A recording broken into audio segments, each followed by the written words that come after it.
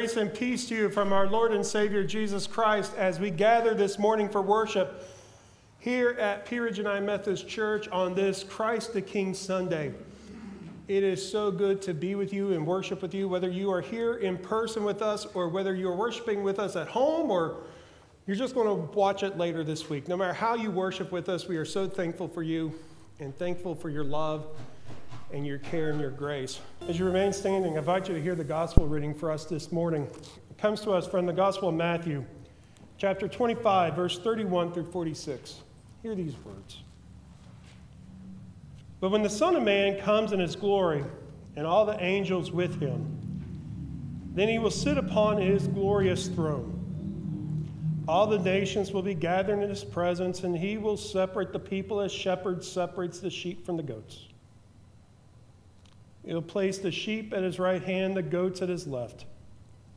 Then the king will say to those on his right, "Come, you who are blessed by my Father, inherit the kingdom prepared for you from the creation of the world. For I was hungry, and you fed me. I was thirsty, and you gave me a drink. I was a stranger, and you invited me into your home. I was naked, and you gave me clothing.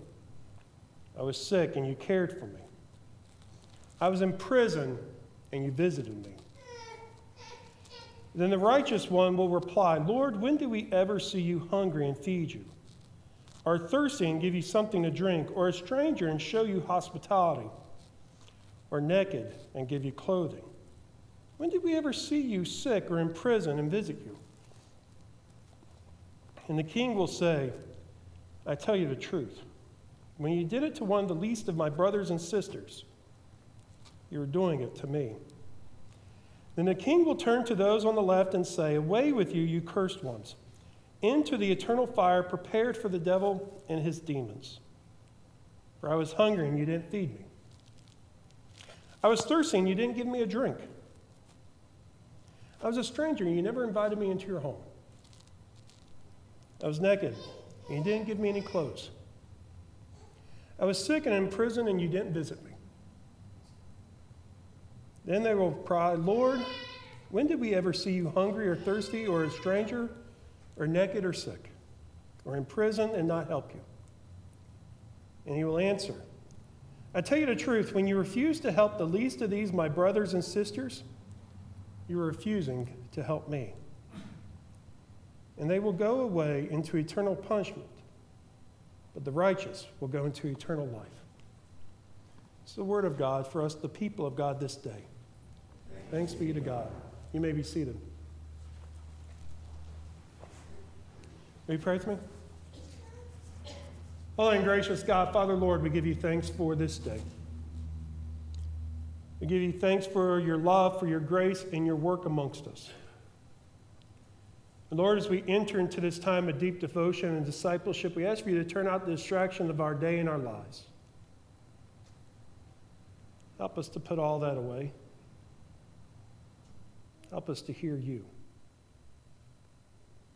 and hear how you are calling us.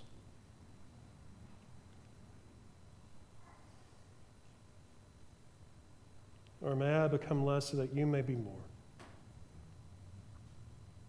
And may the words of my heart and meditation, my life, be pleasing to you, our rock and our Redeemer.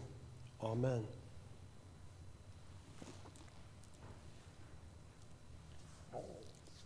I wonder, what is today? Do you know what today is? Now, you might look at a calendar and say, well, it's Sunday. A good reminder for us after a week of Thanksgiving and eating too much turkey and stuffing and perhaps maybe doing a lot of shopping and traveling or watching too much football over the last few days that you've lost track of what day it was. Or maybe you define that today is the last day to get those Black Friday deals over the weekend, and you want to rush from here and get straight to Best Buy or Home Depot or wherever and buy that brand new refrigerator you've been looking for. Maybe you even say it's the day we're going to decorate for Advent. But what is today? What is today? I wonder how quick we would say that today, well, is Christ the King Sunday. How many of us would have come in ready to celebrate this glorious thing that we call Jesus as our Lord on this day? What is today? Did we even know it? This day that we celebrate on this last day of the Christian year, this holy day, this important day, this day that so often gets lost in the shuffle. Gets lost in the shuffle of Thanksgiving and traveling. Gets lost in the shuffle of our busy days and our busy schedules and our lives. Gets lost in the shuffle even in our rush to want to just go ahead and celebrate Advent. Because we would much rather hear about hope and peace and joy and love, especially in times when it feels disunified, feels stressed, feels like we can't get along even with our neighbors. But there's something important about this day, this holy day, this liturgical day, this Christ the King and Reign of Christ Sunday. A need for us to pause and reflect on what this day teaches us. For this day is about the proclamation that Jesus is our Lord.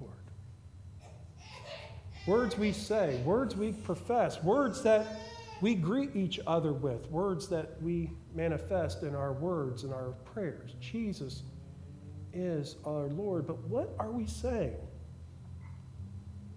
when we say Jesus is our Lord? What is on our hearts? What is on our lips? What is in our thoughts when we say that Jesus is our Lord? Have we ever thought about that? Truth be told, I feel like sometimes it's one of those Christian-y things that we say without ever truly wrestling with what it means. One of those things that we're taught to say as children and even as young professing followers of Christ, that Jesus is our Lord, but one of those phrases that we stumble over when someone asks, well, what does it mean for you to say that Jesus is your Lord then? Well, I don't know. It's just something I was always taught to say. What does it mean to say Jesus is our Lord? What does it mean to celebrate that? What does it mean to live it out? For to claim that Jesus is our Lord is to say something very truthful about who Jesus is. It is to recognize his divine love. It is to recognize that before there was you, before there was me, before there was a church, there was Christ. There was God. The one who came and dwelt among us. He took on all of our warts, all of our freckles, all of our balding hairlines, all of our struggles. Took all of that on because he loved us so much. Took all of that on because he wanted to walk with us, share life with us, and teach us what it means to follow in his footsteps. Loved us so much that he gave of his life for us, so that you and I and everyone that claims him would never suffer eternal death. He rose from the grave as proof of power of his love and sits at the right hand of the God the Father, where he prays for us, intercedes on our behalf, and walks amongst us. To say Jesus is Lord is to recognize his prominence and to recognize his place in our lives. Our God, our Lord, our King, our Shepherd. The one whom we give our complete devotion to. For to say that Jesus is our Lord is to say that Jesus is the one whom we seek to follow. That Jesus is the one in whom we seek to give all of our hopes to. Whom we seek to align with all of our words, all of our actions, and all of our desires. To claim Jesus as Lord is to make him first. Not as a bumper sticker, not as a Christian statement, but to say that everything we seek to do, everything we seek to be about, everything we desire is in line with the one whom we seek to honor and praise and serve. To say Jesus is Lord is not just to say that we receive our salvation from Jesus,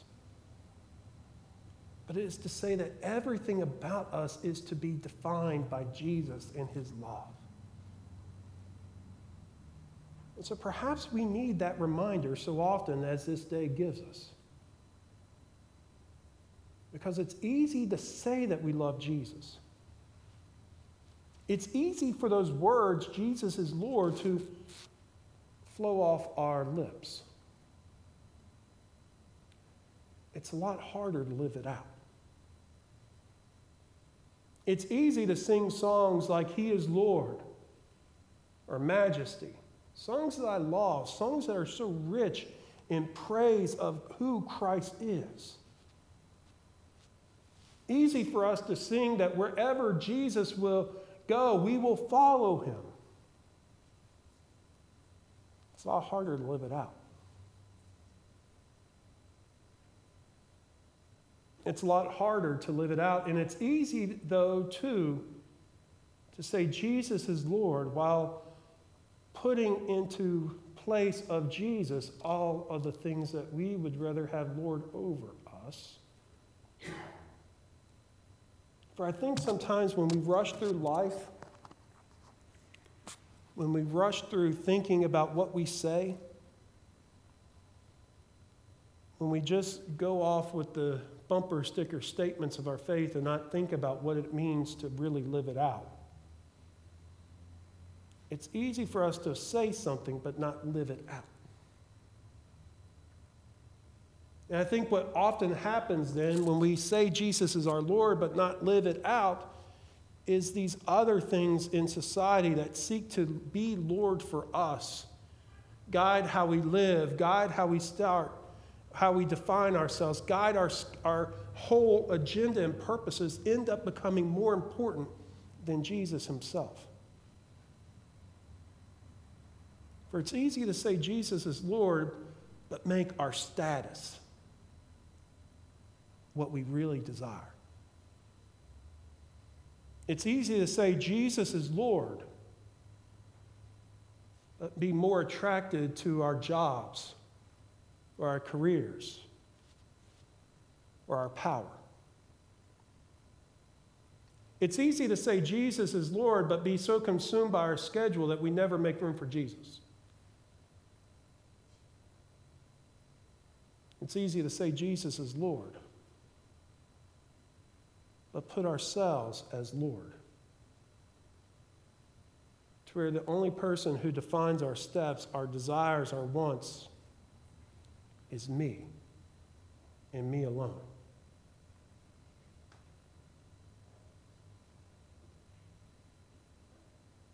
To say Jesus is Lord means that we completely give of ourselves to God in everything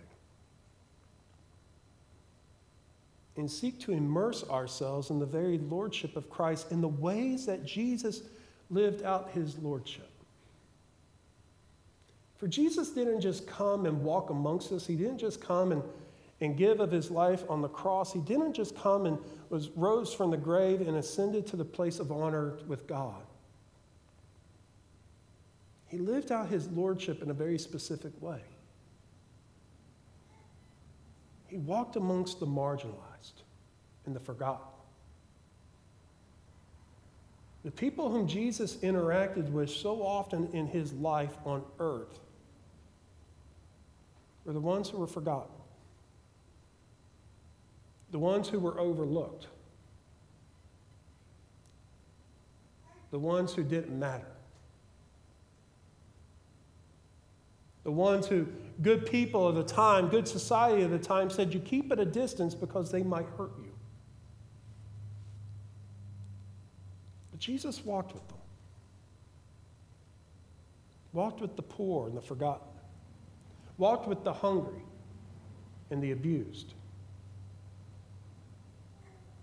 walked with tax collectors and prostitutes, walked with zealots and everyone else. And he called them his friend. He lived amongst them. He listened to their stories. He paid attention to what they were concerned about. Paid attention to their very lives. And met their needs, not just of want, but of connection.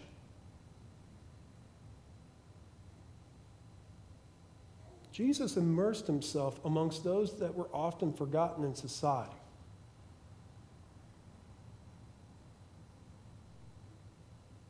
And remembered and called them his loved.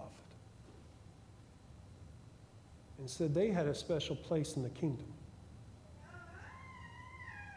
And what is so special about the lordship of Christ is that he calls us to do the same. To say that Jesus is Lord doesn't mean we sit on the sidelines and do nothing with him. To say Jesus is Lord is to put our faith into action. For the proof of our faith, the proof that we are truly aligned with Jesus, that we truly seek to be immersed with Jesus, is not simply saying Jesus is Lord. It is not how much of the Bible you can quote. It's not about how much time you give. It's not about when you're available. It's not about how many teams you serve on, or what title or what callings you have. The proof of our faith is whether it's manifested in love. Love not for ourselves. Love not for those who give us a pat on the back. Love that for those who can return. But love for the marginalized and the forgotten. To follow Jesus is to go where Jesus leads us. And where Jesus leads us is often to go into the places that are hungry, that are forgotten, that are suffering, that are neglected, and to walk amongst them. To walk among them and call them our friend. To live with them. To hear their stories. And to be one with the marginalized. To claim Jesus as Lord is to live as Jesus lives.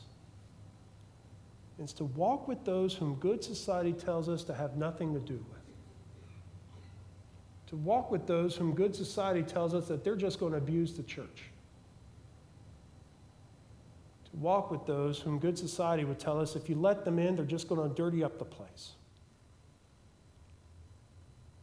To walk with those whom good society And good church people tell us that if you let them in, they're just going to take everything we've got. It is those very people whom Jesus calls us to love. The very people that society tells us to keep on the margins, to keep on the fringes, and to do nothing with other than to throw a couple dollars at them, give them a couple gift baskets in the holidays, but ignore them the rest of the year. To follow Jesus is to immerse ourselves in the very life that Jesus lived and to go where Jesus goes. And perhaps that's why we need the reminder today. Because truth be told, we don't want to go to those places. We like the pristine, we like the easy, we like the comfortable, we like faith that is not messy. We like faith that never costs us anything. We like the faith that makes us feel better, not the faith that challenges us.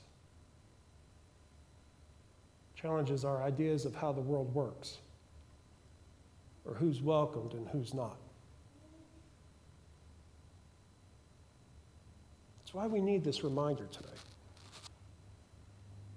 Because if we're going to say with our lips that Jesus is Lord, then our hearts and our feet and our hands must follow the same. And to walk with the marginalized, to listen and give them voice.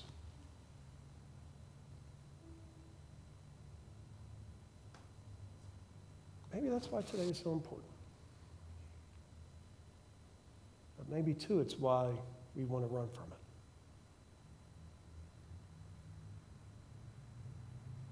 Jesus calls us to claim him as Lord. To claim him in such a way that we will live with those whom society tells us to stay away from. Are we willing to live that kind of lordship out? Are we willing to have a faith that works itself in love? That doesn't keep the marginalized at a distance, but welcomes them? Are we willing to have a faith that's not just words, but actions? I think those are the questions this day forces us to ask and forces us to reflect upon. Jesus is Lord. Will we live it out? Will you pray with me? Most holy and gracious God, Father, Lord, we give you thanks for this day. We give you thanks for your love, for your grace, and for your joy amongst us. Lord, as we gather, we ask for you to help us to not just say that we love you, to not just say that you are Lord, but to live it out.